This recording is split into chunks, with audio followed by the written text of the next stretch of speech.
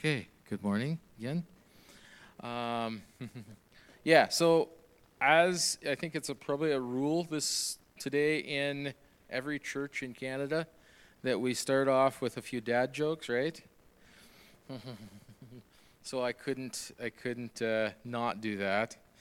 Um, who does the Bible tell to make coffee? The Hebrews. Okay. Jaden, you'll enjoy these, right? Yeah, you know what? This is the other thing. Clara's laughing. You know, it's not just dads who like dad jokes. We get a bad rap for that. Clara tells and likes dad jokes way more than I do. So, what kind of man does Boaz, excuse me, what kind of man was Boaz before he got married? He was ruthless because he got married to Ruth afterwards. Aren't these terrible? Why did the coffee go to the police station? Diane, you bet you know this one. Because he got mugged. Okay, and one last one. How do angels greet one another? Hello, hello. Okay, that was enough, right? Okay. I think that I'm going to start off by reading. You can turn in your script Bible if you want to 2 Corinthians 12, 9, and 10.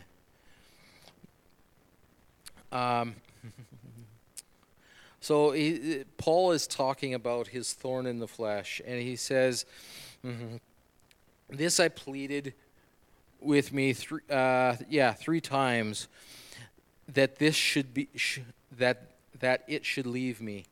But verse 9, but he said to me, my grace is sufficient for you, for my power is made perfect in weakness. Therefore I will boast all the more gladly of my weaknesses, so that the power of Christ may rest upon me. For the sake of Christ, then, I am content with weakness, insults, hardships, persecutions, and calamities. For when I am weak, then I am strong." You know, that's a very true scripture, but it really flies directly against what we feel in our hearts sometimes and in our minds, because our our selfishness, our desire to look perfect, and our culture tells us that we are to hide our weaknesses and that our weaknesses define us. And that's that's not what Scripture, the truth of Scripture says. And it's our self-preservation nature to hide all those things about us that aren't perfect. But that's not what God says. In the end, we have to trust God. Is it God's way? Are we going to believe what Scripture says about us, or are we going to believe what our minds tell us and what culture tells us to hide our weaknesses? So it's, God knows us. He made us. He even knew our weaknesses before he made us, right? Before they happen. And God even allows those things in our lives, right? But do we trust God in this is one of the big questions. Many of you know that and have noticed I have tics in myself.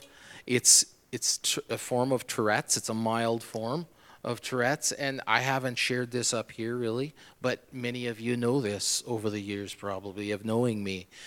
It's in my voice, it's in my neck, and it's in my hands some too. And I felt like for a while that I needed to share this openly to encourage people in their life. But, I think part of it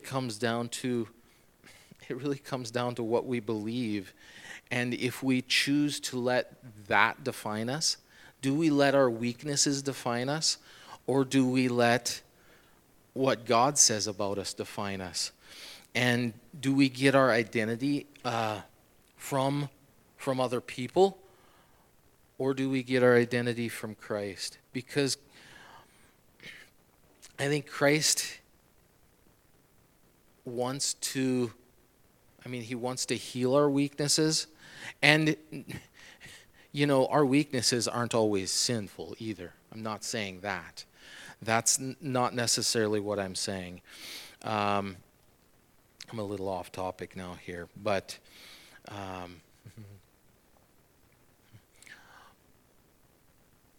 we know that God loves us despite our weaknesses. Despite our sin, God loves us. But he still sometimes allows those things to be in our life. And that's okay.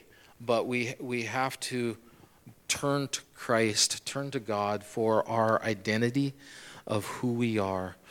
And I'll note that I'll say this too. One of the other things, like this morning or other times, this is another, I guess, weakness of mine. And we can always get better at our weaknesses, right? We can improve in our weaknesses. They don't always have to be our weaknesses. But I'll share this. One of my weaknesses is reading. I'm not a very good reader. And sometimes I get nervous about reading up front here. Sometimes I get nervous about reading other times. But and I feel bad about that sometimes, but I choose to know what God says about me. But I know that in the same way, God defines me, right? But I'll say we don't always, I think I already said this, we don't always feel that way. We don't always really trust that God defines us. But that's, I think, the point where Scripture comes into play.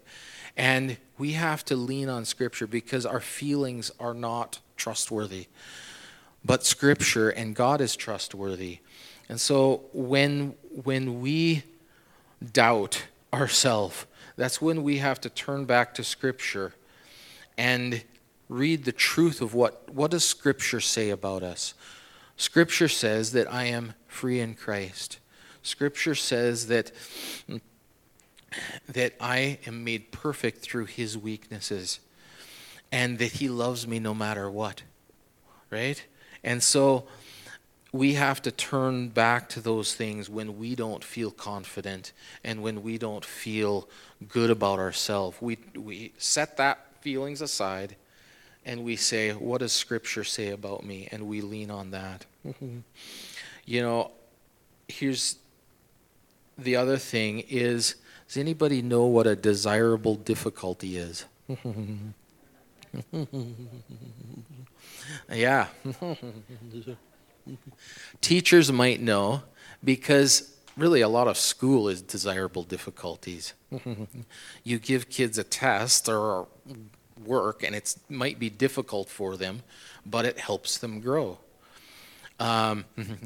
There's all sorts of desirable difficulties in life. They're challenges because we only really get stronger. Actually, lifting weights is a desirable difficulty, right?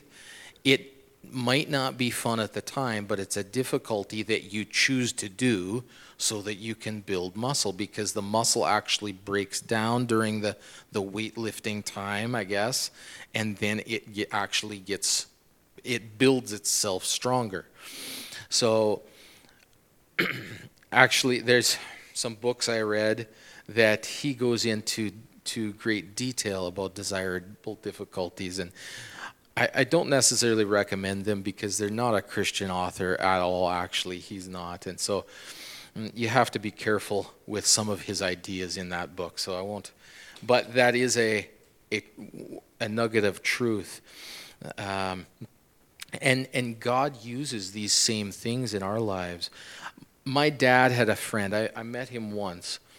My dad had a friend when he was probably 18 or 19 in the U.S., in southern Indiana. He grew up with him. Marvin Knapp was his name. And he tuned pianos for a living. And he wrote songs. My dad wrote songs with him, and they played guitar, and they did lots of things together. And he actually played, you know how you can, this is kind of crazy, but you know how you can take water on a cup at Sunday dinner and make noise on it? He actually played, he would set out like 20 or 30 of these things, and he could play music on them, which is really kind of cool. Makes me want to try, but I think it probably annoys everybody in the house when it gets really shrill. But beside the fact, Marvin Knapp was blind. And how does he learn to tune pianos when he's blind? I don't know. But that's an example of a difficulty in his life. He was blind, and yet he learned somehow to be really, really amazing in a different area. And that blindness probably drove him to do that, I'm assuming.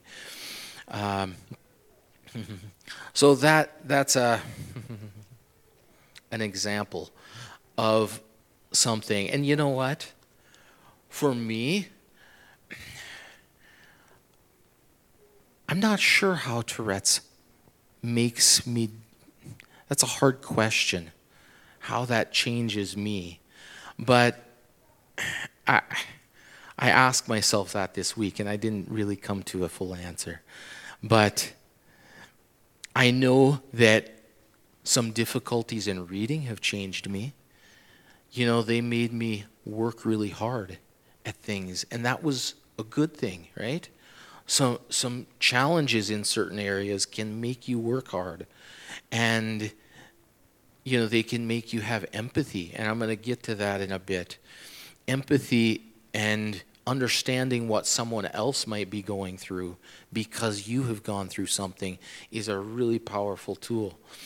So I'll pose a few questions here. One question is, how does God use our difficulties or weaknesses to grow us?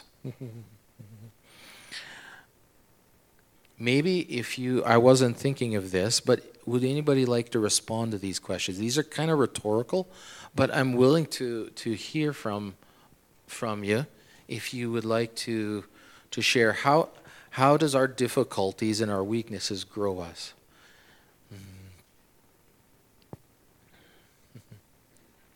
Go ahead, just yell.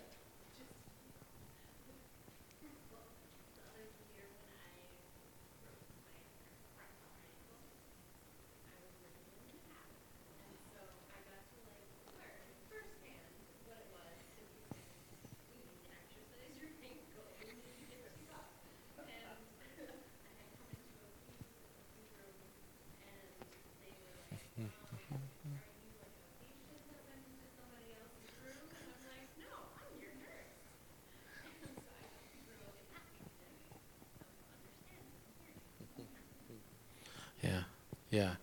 So really understanding what empathy is and how other people feel and what other people need. Yeah. Anybody else?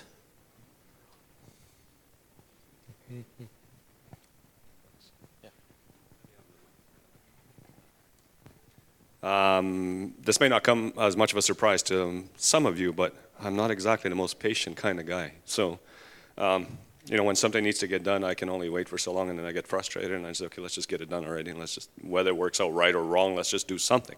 Well, unfortunately, my wife and I, we've made some decisions and some purchases and that, and we kind of put the horse before the carriage, so to speak. And now we're in a situation where we're waiting for somebody else to make a decision whether or not we can move forward with our plan.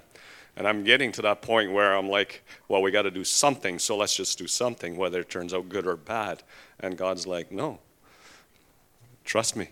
I'm like, come on, I can't. I got to do something. Oh, trust me. You're going to have to learn patience and wait and trust me.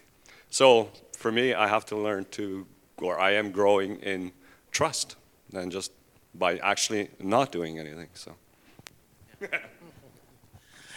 Now that Carlos shared that, I told Tanya in worship we needed to talk to you guys about actually praying with you about that. So can I ask you that we would pray with you guys about that situation after the service? Okay. So we'll have a prayer time up here after the service for Carlos and Tanis and their situation there, and we trust that God will work it out, but we'll pray about it.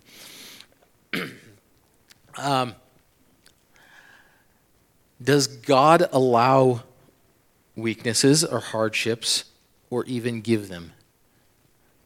I think that's a resounding yes, he does. He does. He allows them, and in some cases he probably gives them to help us grow in different ways. Does God see our weaknesses as weaknesses? That's a good question, isn't it? What do you think? Yeah, I don't think he does. I think he sees them very different than we see our weaknesses. I think he sees, our weaknesses is possibly more like opportunities, right? And that can be hard for us to see them in the same way he does.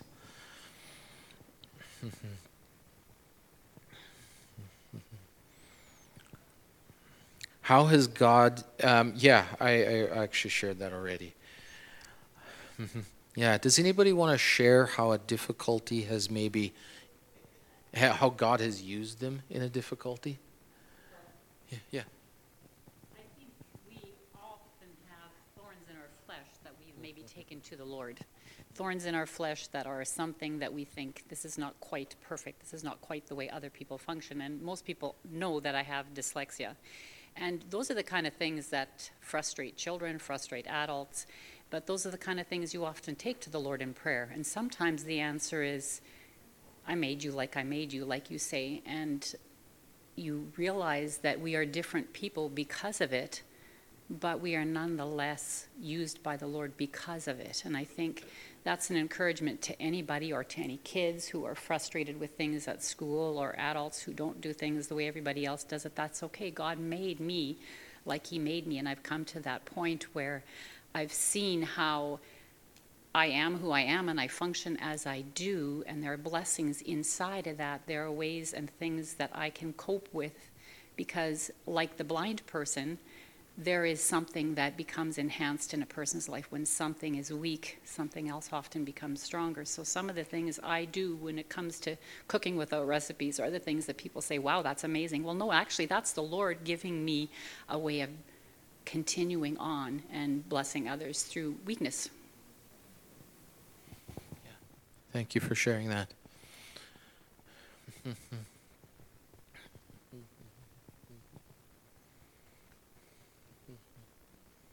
Anybody else? Just a thought. Oh, okay. So when I started high school, I was. So you have to you switch to another new kind of math, right? Like calculus and algebra, and I just couldn't grasp that stuff.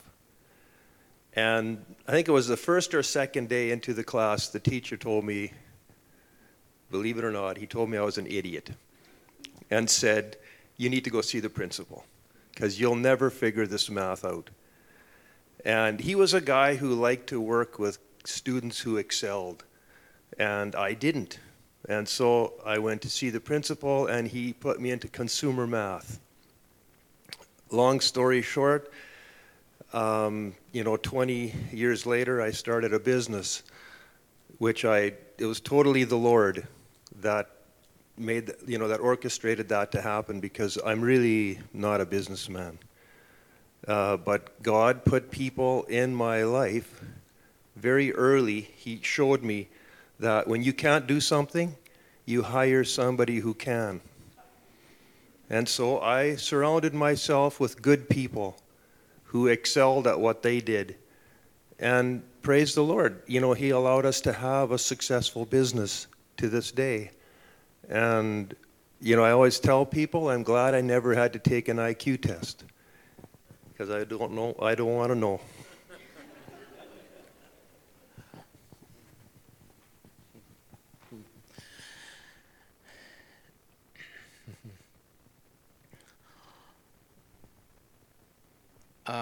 Okay, so here's one more question. How does God, and you can answer this for yourself, I guess, but how do you want us, or want to use me despite or through any challenges in my life that you have allowed for a purpose, right? How do you want to use me to impact people around me, despite or through any challenges in my life? And these might be just circumstances. Sometimes these circumstances in our life can be challenges that God is using to grow us. So write that one down, ponder it, and ask the Lord about that, how He wants to use you. Okay, you can turn to, if you want to, you can turn to Hebrews, chapter 5, verse 1 and 2. And it says, "For every high priest chosen among men is appointed to act on behalf of men in relation to God, to offer gifts and sacrifices for sin. He can deal gently. He can deal gently with ignorant or wayward, since he himself is beset with weakness." And that right there, that last part, is what, that's the empathy part, right? Like that we can deal with people with empathy because we know how we feel. And so that's something that every one of us can use in life. We understand, and we can encourage others through that. We look at the outside, but God really looks at our heart, and a willing heart. And if we want to serve Him in a way, God looks and says, "There's a willing vessel, and I can use them." And all that is made possible because of the first scripture we read, that we are made perfect in His strength. So I want to move into communion a bit. We're going to take communion in a little bit. But I also want to share right out of this scripture. I realized this week that scripture in Hebrews, it really ties in with communion quite well. And see, in the Old Testament, there were high priests who went into the Holy of Holies and had to make atonement for the people outside, and make sacrifices. And that fact is that, how do I say this? That was a picture, a prophetic picture of what was to come in Jesus. And so Jesus coming from heaven down to earth and then giving His life for us on the cross was a picture of how Jesus fulfilled that prophecy. Jesus became the high priest. It says, "For every high priest is chosen and is appointed to act on behalf of men in relation to God." See, that's what Jesus did on the cross. He acted as on behalf of us. He acted on behalf of us. And He can deal gently with us, not because He was sin, but because He took our sin onto Himself. He can deal gently with us, and also because he chose to come as a man on earth. You know, as a man, he became weak like a man, even though at the same time he was fully God. So he understood our weaknesses and our challenges in that. And so he can act on behalf of us. So I just thought that was a real picture of how Jesus fulfilled that prophetic prophecy, which was in the Old Testament. But what is communion and what do we do in it is, I guess, one of the questions that I had for us that we want to answer. In 1 Corinthians 11, it talks about communion. And we're going to turn there. And I'll actually lead communion out of that passage.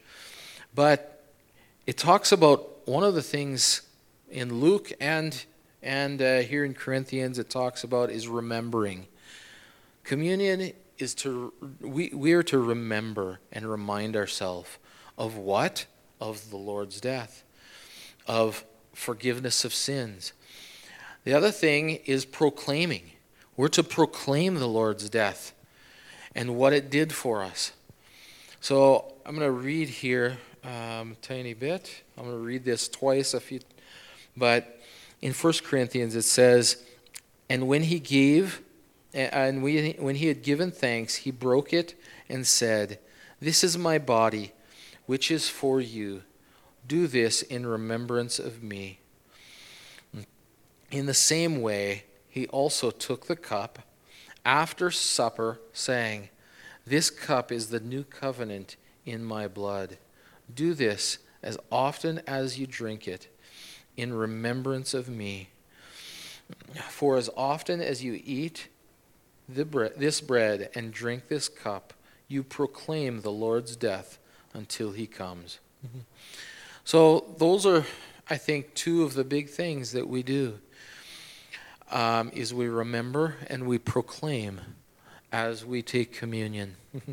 Now, down, if you read a little further in verses 27 to 34, he shares about examining ourselves and how examining ourselves is really crucial. And, you know, just to summarize that process, we want to examine ourselves because we don't want to go take communion today and then we don't want to be the next day willfully living in sin. And then taking God's grace and cheapening it in a way that Romans 6:1 talks about. So I wanted to touch on that as well because it's right there in Scripture and it has to do with communion. So, but we're remembering and we're proclaiming the Lord's death. We're remembering the forgiveness of sin. We're remembering his sacrifice for us. Diane, do you want to come on up? You're going to be helping with communion, right? Chris, you can start handing out communion, actually, I think. They're going to come around and actually serve it to people this morning. So his shed blood, we remember his shed blood for our healing, for our spiritual healing. We remember his broken body for us and for our healing. And I attribute healing to be, in that case, physical and spiritual. I have a story of someone that I went to Bible school at about 19, I guess, for 1 year, kind of like YWAM. And I roomed with a guy, and he loved garlic. Pickled garlic, from any kind of garlic. But for the few weeks, well, I mean, I was with him for about 9 months, but for a few weeks, he got into the habit of eating garlic raw. So just a clove of garlic, peel it off, and eat it. And he did it kind of because he thought it was good, but kind of because he thought it was really helpful. I think and in the end, after a few weeks, I think we talked about it probably because the whole room where we slept, it wasn't just him that started smelling like garlic. And it wasn't just the breath. It came out of the skin. It just oozed out garlic smell, and the whole room was kind of permeated with it. And so it was kind of funny. I think it kept the mosquitoes away. Maybe we should do that here.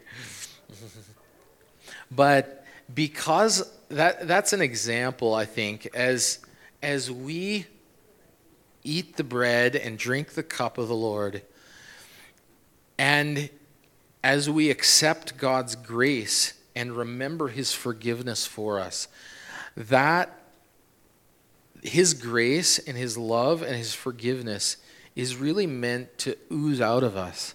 So as we eat that, let it be like the garlic that permeates, just as I think Dwayne shared something about permeating there. And so let it go into us, and let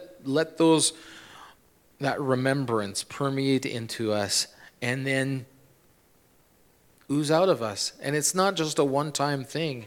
He says, as often as we eat the cup, or eat the bread and drink the cup.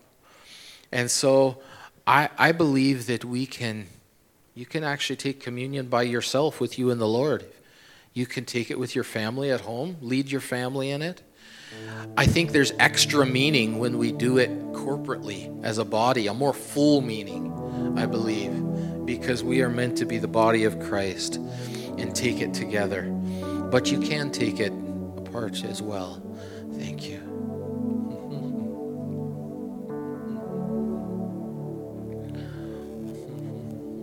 Yeah, just put it back.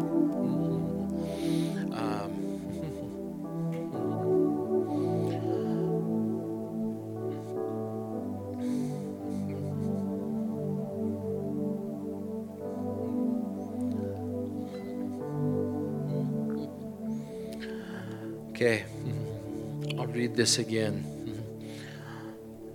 And when he gave thanks, that is Jesus. So let's give thanks, I guess. Let's do this first. Lord Jesus, we thank you for your body and for your blood and for your sacrifice to us. We thank you for giving us your forgiveness as a gift that you sacrificed, and you took our sins onto yourself and paid that penalty for us. We thank you for that. And we thank you, as I'm going to go back, I think originally communion was more of a meal that they ate. So, Lord, we thank you for providing for us nutritionally, for our food that you provide for us on a daily basis, because that was what it was back then. They ate it as communion. But Lord, we thank you for that, and we thank you for your provision that you provide for us, and that you provide a way that sin can be broken in our lives. He broke the bread and said, "This is my body, in which is for you. Do this in remembrance of me." Lord, we thank you in Jesus' name for your broken body, for the fact that your body was broken for us, for our healing, physical, spiritual. Lord, we thank you in Jesus' name.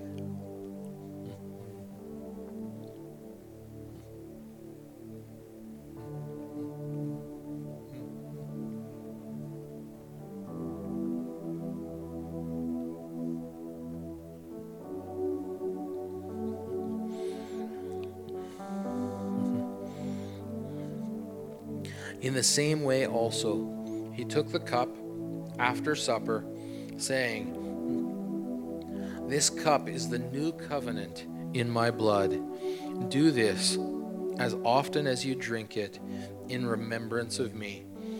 So Jesus, we thank you for your shed blood, for your forgiveness, which is for the forgiveness of sins.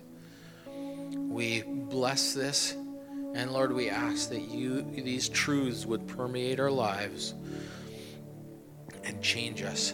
Change how we view ourselves, change how we view other people. change how we view you, Lord. That we would view it through the lens of forgiveness. In Jesus' name, amen.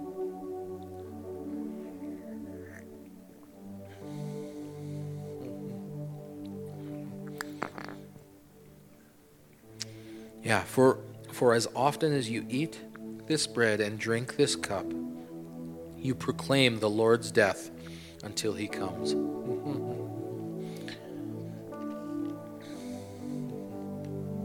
Yeah. Let's sing and worship the Lord here. Yes.